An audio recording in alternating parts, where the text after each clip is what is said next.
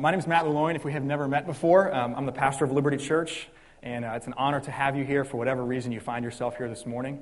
If you have a Bible, go ahead and make your way to John chapter 21. If you're using one of those black hardcover Bibles under your seat, that's going to put you on page 907. And today we're closing out our series in the Gospel of John. So if you're new with us this morning, you're here for the very end of really what's been for us 4.5 months of our Sundays. We started in this series back in early December, walking through John 1 in Advent, and we've been pressing on through the rest of the Gospel of John for the last several months. John's narrative, John's Gospel, it confirms a lot of what's in the other Gospels from Matthew, Mark, and Luke. He also adds stuff that's not in any of those Gospels at all. He adds his own pieces that weren't included for whatever reason by the other Gospel writers. And this question that we've been seeking to answer in this series is, who is Jesus? Who is Jesus? The portrait that John paints is multifaceted. It's that Jesus is the light in the darkness. He's the righteous rebel. He's the bread of life. He's the resurrection and the life. He's the I am. He's God in the flesh. He's the true vine, many more things. So John gives us this really well-rounded, robust picture of who Jesus is, all these different elements of the identity of Jesus. And today we get one more piece of that picture when we see in John 21 that Jesus is the sender. He's the sender. We read last week in John chapter 20 that when Jesus appears to his disciples on that Easter Sunday, he shows up in this room where the disciples are gathered. They're hiding behind a locked door, fearful, cowering because of the Jewish leaders. They think the Jewish leaders are coming to get them. Jesus says in John 20:21, "Peace be with you. As the Father has sent me, even so I am sending you." And what that means when Jesus says that is that the same way that the Father sent the Son, the same way that God the Father sent Jesus into the world on this mission of redemption and reconciliation, Jesus is going to send his followers into the world to continue that same work that he's been doing. So I don't know if you get to really step back and think about that very often, or how much that just excites you about what you get invited into as someone who follows Jesus. You get to use your life for the very same redemption and reconciliation, that same kind of work that Jesus did, that Jesus is doing through us now. It's been famously said that the church doesn't have a mission. The mission of God now has a church. Anyone heard that before?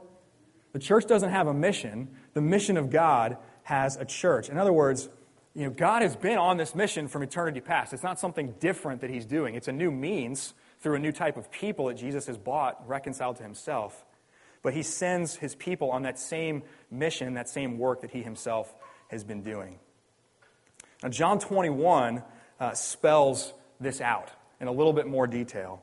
And in it, we see Jesus restore, and then we see him commission his followers. He sends them on, he sends them forward, he sends them out into the world that Jesus himself came to and loved, and now is about to depart from.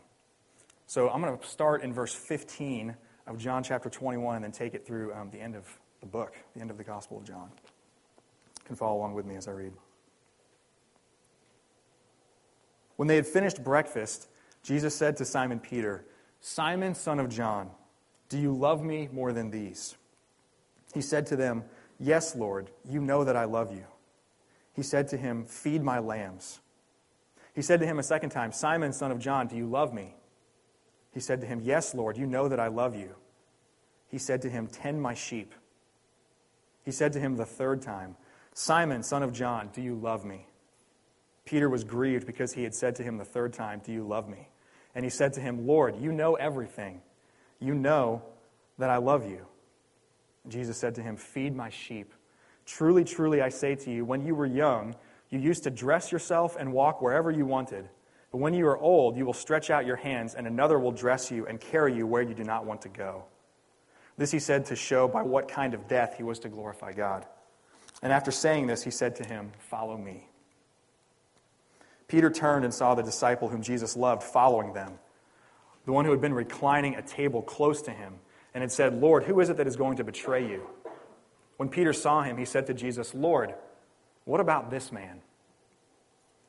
Jesus said to him, "If it is my will that he remain until I come, what is that to you? You follow me." So the saying spread abroad among the brothers that this disciple was not to die. Yet Jesus did not say to him that he was not to die, but if it is my will that he remain until I come, what is that to you? This is the disciple who is bearing witness about these things and who has written these things, and we know that his testimony is true. Now there are also many other things that Jesus did. Were every one of them to be written, I suppose that the world itself could not contain the books that would be written. This is God's word. Let me pray for us. God, thank you for all that has been written, even though there's so much more that could be written.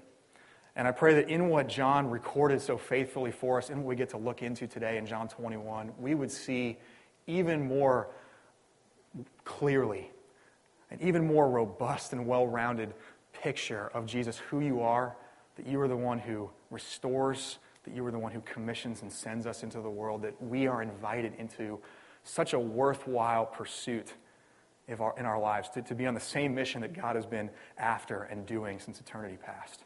Help us to see that, help us to apply it to our lives, break up the hardness in our hearts, and even prepare us to be sent into the world that you love. Let me pray that in your name. Amen. So really, in John 21, there's actually two pieces that we really need to look at here. Jesus is the reclaimer. He's the reclaimer. He reclaims those who have fallen away from him, and then he's the sender. He sends those who he's reclaimed out into the world to follow him. So first, let's talk about Jesus as the reclaimer. My brother-in-law is a man named Mitch Trump. He's here every now and then, so if you get a chance to meet him, I would encourage you to do that. He and my sister live in Kansas City, where he is one of the founders and co-owners of a company called Second Life Studios. He's a very expert woodworker and craftsman, and really the thing that differentiates Second Life Studios from other woodworkers or contractors or craftsmen is that they almost exclusively use reclaimed materials.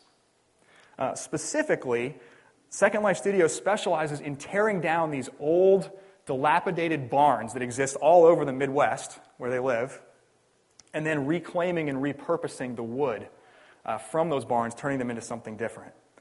It started as this kind of little niche business. You know, Joe and Sally so-and-so from Podunk, Western Kansas, wanted a coffee table for their house, or wanted an end table, or wanted a headboard. But it has since taken off as startups and restaurants and churches and other kinds of businesses see the value of sustainability, of reusing materials like that, and they also see the story that these old materials tell when they're repurposed like that. A couple months ago, the team at Second Life Studios posted this short article on their website called Why Reclaim Materials, something that they wrote. And I want to read a portion of that for you just this morning. It says, "We exist to design purposefully built spaces with repurposed materials. Why repurposed materials? We believe they have a compelling narrative. When we tear down a barn, we see history. Doors, loft, ladders, and floorboards have all seen 100 years of service. We also see future. That barn in Seneca we tore down a few months ago had outlived its usefulness as a barn, but the materials still had life in them. After days of crowbars, chainsaws, pliers, and planers, that wood is ready to be made into a beautiful space again. And it's not just beautiful because of the color or grain, although both are gorgeous. It's not just beautiful because of the inspired design or unique elements, although both are true. It's beautiful because it's a second life. Second chances speak to us and our longing for redemption. Reclaiming those materials isn't just about what's trendy, it's about pointing to something in our souls that longs for renewal. We hope to point to that longing for reclamation in everything we put out. That's why our name is Second Life Studios." Now, I don't know about you, that is a stirring and compelling vision for why a company exists and does what it does. And as Christians, we would all do well to start to grasp an understanding of calling and vocation that runs deep in the veins of the people who work at that company. We'll save that piece of it for another day. But did you hear in what they wrote in that article? Did you hear the echoes of John 21? Do you hear echoes of John 21? Before Old Barnwood can be repurposed, commissioned into something new and beautiful, it has to be reclaimed. There's this history, but there's also, like they said, there's a future. The materials still had life in them. What a great line. The material still had life in them. There's life and a future in this old material. It just takes a skilled craftsman, a visionary craftsman, to see that and to reclaim it from its dead and outlived past into something new and different for the future. Okay, now that is the story of the Apostle Peter. He has a history. And before he can be sent out to lead, to establish this church that Jesus is founding, he needs to be reclaimed. So rewind back a couple weeks earlier, before this instance in John 21, to the upper room. Jesus is there with his disciples, and in John chapter 13, Peter makes this huge promise to Jesus. He says this, "Lord, where are you going?" And Jesus answered him, "Where I am going, you cannot follow me now, but you will follow afterward." Peter said to him, "Lord, why can I not follow you now? I will lay down my life for you." And Jesus answered, "Will you lay down your life for me? Truly, truly, I say to you, the rooster will not crow till you have denied me 3 times. And many of you are familiar with the story. As it unfolds, that's exactly what happens. Peter denies Jesus 3 times. And he does it in grand fashion. So whatever PG-rated version you have of this in your mind, blow that up. Sometimes we're guilty of taming or prettying up what's actually written for us in Scripture. So maybe the impression that you have in your mind of Peter's denial is like that he was just kind of shyly and quietly denying Jesus. That may have been how the first couple went. But the third one, at least the third one, we're told explicitly that he invokes a curse upon himself and swears. Okay, so he literally is saying something like, "May I be damned to hell if I am lying to you. I do not know that man. I do not know him." Cursing himself as he says it. Now, earlier in his life, Jesus has taught his disciples that whoever is ashamed of the Son of Man, of him also the Son of Man will be ashamed. So those who reject, those who deny Jesus will also be rejected by and denied by Jesus. Unless there's forgiveness, unless there is restoration. So you see Peter's really deep need here. He needs to be reclaimed as a disciple and a follower of Jesus. And that's not just Peter, that's all the disciples. All of them fall away from Jesus in the garden. All of them abandon him to suffer, to die alone. It's just that because Peter had the most spectacular of the denials, the most explicit, the most loud rejection of Jesus, John records his restoration as the most spectacular restoration. And what Jesus does here in John 21 so well mirrors Peter's denial. So at Jesus' trial, Peter is standing over a charcoal fire warming his hands, and that's the scene when he denies Jesus those 3 times. Here in John 21, he stands again over a charcoal fire, this time for breakfast with Jesus. And Jesus asks him to affirm his love and devotion, not once, not twice, but also 3 times. "Do you love me? Do you love me? Do you love me?" And Peter says, "Lord, you know everything. You know that I love you." And just as that emotion builds in Peter toward the third one, just when you kind of might expect him to either just be crushed by the weight of the despair of what he had done, or get angry again and start invoking curses upon himself again, Jesus says, "You will follow me to your death. Now follow me." It's a threefold restoration for a threefold denial. But that isn't just Peter's story. That isn't just the other disciples' story, is it? That's our story. That's our story. It's the story of our lives. Each of us have a deep and a desperate need to be reclaimed by Jesus. And maybe our denials, maybe our rejections aren't as spectacular, aren't as grandiose as Peter's, but we've each denied and rejected Jesus in some way. That's what sin is. That's a definition of sin. And so each of us need a second life. We need to be born again, as one of the ways Jesus talked about it and described it earlier in John's Gospel. To see the deadness, to see the uselessness of what we once held dear, of what we once pursued, and be given a repurposed second life instead. That's what Jesus does. He does exactly that kind of work. And he's actually already done that for Peter even before John 21. He's already commissioned Peter once before in his life to follow. But like Peter, even after we're following Jesus, even after we become his followers, we still deny Jesus. We still reject Jesus. We still think we're more capable and competent to lead our own lives. We still ignore his direction and his guidance. We still get ashamed of him. So we have an ongoing need to be reclaimed, to be forgiven, to be recommissioned, sent out to follow him. So let me ask you this. What sin are you personally holding on to? What are you holding on to? Where have you let a certain sin, be it a one-time spectacular sin from your past or an ongoing pattern of sin, where have you let that define your life more than the restoration of Jesus, the restoration that he offers you?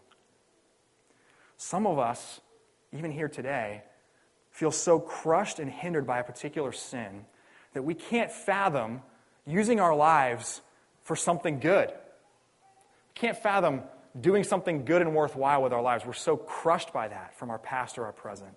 Others of us are so guilty and shame-ridden that we've committed ourselves to a plan of somehow paying off the debt from God. Like, God, I will make this up to you somehow. But no, you won't. No, you won't. You can't possibly. And that's actually okay. Take heart in the fact that you can't pay this back to God, because that is the work that Jesus has come to do, and you're never too far gone to be reclaimed by Jesus. And we got to see, in the story of Peter specifically, Jesus looking at this man who has denied him so spectacularly and saying to Peter, there is still life in you. There's still life in you. Of course there's history, but there's also a future. And so let Jesus, the reclaimer, chainsaw and crowbar and plier and plane you. Let him make you beautiful again, restoring you to all that you're intended to be as an image bearer of God. Because that's the work that Jesus has come to do. That's what the cross and the resurrection is all about. Taking us at our worst, from failure, from the worst of our sin, redeeming the heartbreak of what sin has rotted and corrupted in our lives, and reclaiming him to himself. So Jesus is the reclaimer. He's also the sender. He's the sender. And he reclaims so that he might send. He heals so that he might commission.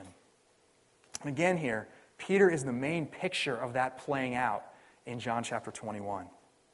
But we miss something that's really important if we were to stop reading at the end of verse 19. Because there's actually two different sendings included in John 21. There's Peter, who is sent to die, and there's John, who is sent to live. Peter is sent to die, John is sent to live. Now, Peter's is the more obvious one. Jesus offers him this threefold restoration. He keeps saying to him, feed my sheep, tend my sheep, feed my lambs. And he's sending Peter, he's entrusting him to be a leader of the early church. It's an extension of Jesus' not own just ministry in general, but his own care, his own authority for his people. He says, these are my sheep. They're my lambs. They're my people. But I'm going to send you to be the one to care for them. And we know that Peter takes that really seriously for the rest of his life. There's a letter written by Peter that we actually studied last fall together. There's a whole section in that letter about this responsibility that Peter sees as his own and owns. And he says, he writes in there to other shepherds of what it looks like to care for the flock of God. Jesus gets even more specific, though, as he talks to Peter. He tells Peter that he's going to die in the process of doing this. And not just generally speaking, like from old age. You're going to die in the process of doing this. Not right away, but when you're old, he says you're going to stretch out your hands, you're going to be carried to where you do not want to go. And Jesus is telling him there not only that he's going to die, but how he's going to die. Now, the Bible doesn't record for us the end of Peter's life. It really doesn't record the end of any of the apostles' lives except James. But really, the unquestioned historical record is that Peter was crucified in Rome under Emperor Nero sometime in the mid-60s AD. There's one tradition in particular that actually says he was crucified upside down because he didn't consider himself worthy of dying in the same exact way that Jesus did. So he asked for an alternate crucifixion. Maybe that's true, maybe it's not. It doesn't really matter. What does matter is that as Jesus sends Peter, he says that the way that Peter specifically is going to glorify God is by dying a martyr's death. So Peter actually is going to make good on that promise that he made in the upper room. It's just going to come a lot later than he thought it was going to come. And Jesus says, there you go. Now follow me. Let's go. Okay, that's Peter. What about John? What about John? That's the exact question that's on Peter's mind. He turns around. You can envision the scene. He turns around, and he realizes that John is right there. He's within earshot of this conversation. He's heard this whole conversation play out. And Peter, maybe a little bit freaked out, like, wow, what did I just get into? Like, what did Jesus just tell me? I'm going to die doing this? Okay. Maybe a little bit of that. Maybe a little bit of basking in the joy and the honor of being commissioned for something so significant. You know? Maybe probably a combination of both. He immediately wants to know, well, what about that guy? If that's what I'm going to go do, what about that guy over there? What about John? And Jesus' response to Peter here have got to be some of the most underrated words in the Bible. Because you don't ever hear people quote this. This isn't like a well-known passage of Scripture, per se. But there's such a freedom that Jesus unlocks in just a few simple words here. In verse 22, Jesus said to him, if it is my will that he should remain until I come, what is that to you? You follow me. You follow me. In other words, Peter, that is not your concern. That is not your concern. Maybe he'll die a martyr's death just like you. Maybe he won't die at all. Maybe he'll last all the way till my second coming.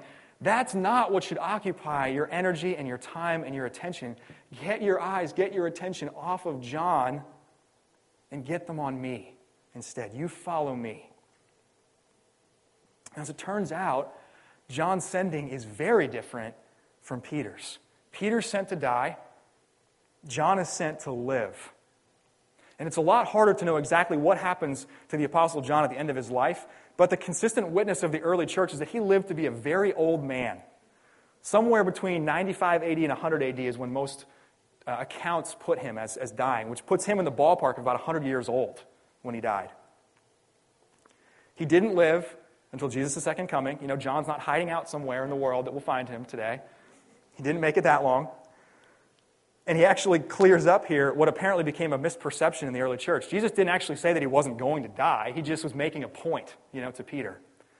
Nonetheless, that means from this moment in John 21, these two men standing there with Jesus on the beach, from that moment, John is going to live twice as long as Peter is. Twice as long. And in fact, by the time that John actually writes this down, Peter's already been dead for at least 10 years. Maybe 20, maybe even more than that. So their lives, their futures are really different. One scholar sums it up this way. Peter would be the shepherd, John the seer. Peter the preacher, John the penman. Peter the foundational witness, John the faithful writer. Peter would die in the agony and passion of martyrdom. John would live on to a great age and then pass away. So here's the question for us this morning. Which one of those things sounds better to you? Which one sounds better to you? I would submit to you, it's a lot more complicated a question than it might originally sound. It's a lot more complicated a question than it would originally sound. There's this tension. And there's a tension that exposes really the fear that's in each of us. A different apostle, the Apostle Paul, actually dives right into that tension in Philippians 1. And he says this, "It's my eager expectation and hope that I will not be at all ashamed, but that with full courage now as always, Christ will be honored in my body, whether by life or by death. For to me, to live is Christ, and to die is gain.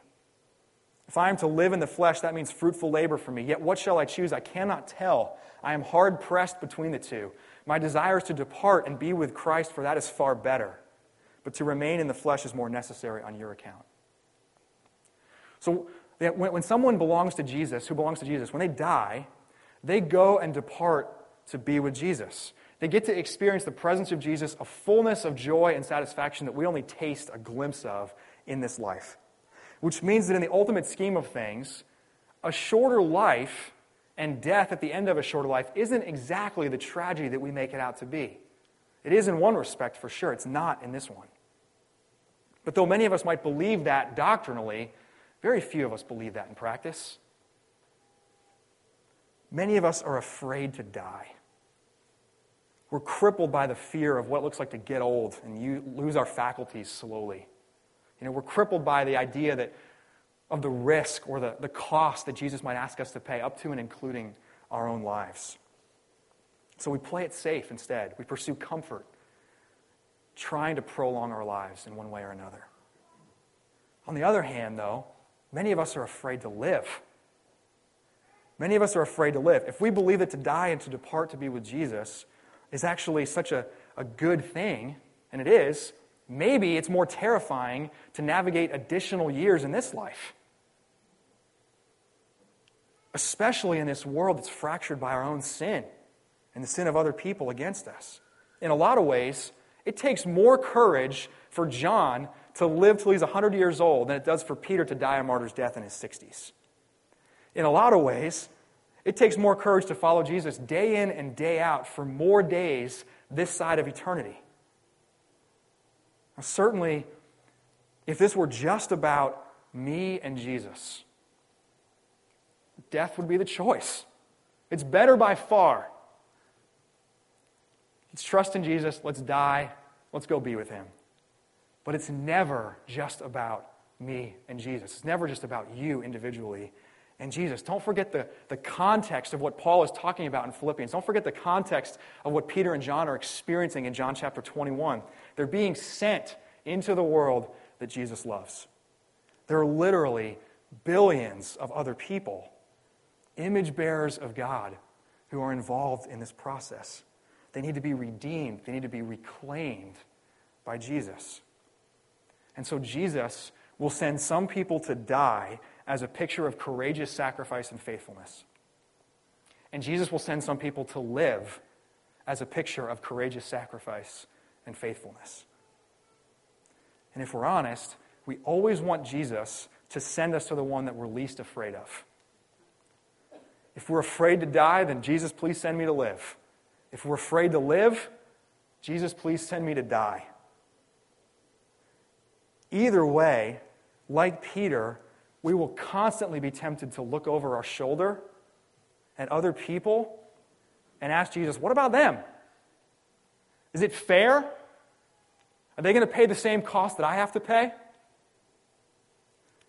The costs are so radically different. Peter and John are an illustration of, they're a microcosm of that for each of our own lives and our own temptations to compare. All of it is costly. To follow Jesus is costly. It demands courage. It demands sacrifice. It demands faithfulness. And what we see in John 21, which is a gift to us, because it frees us up from thinking there's just one of these two ways is the right way. It's a gift. What we see is that some will die so that God will be glorified, and some will live so that God will be glorified. And some will die so that people see the worth of Jesus, and some will live so that people see the worth of Jesus. And the point in it is not comparing the cost, comparing the future of what my future might look like compared to yours.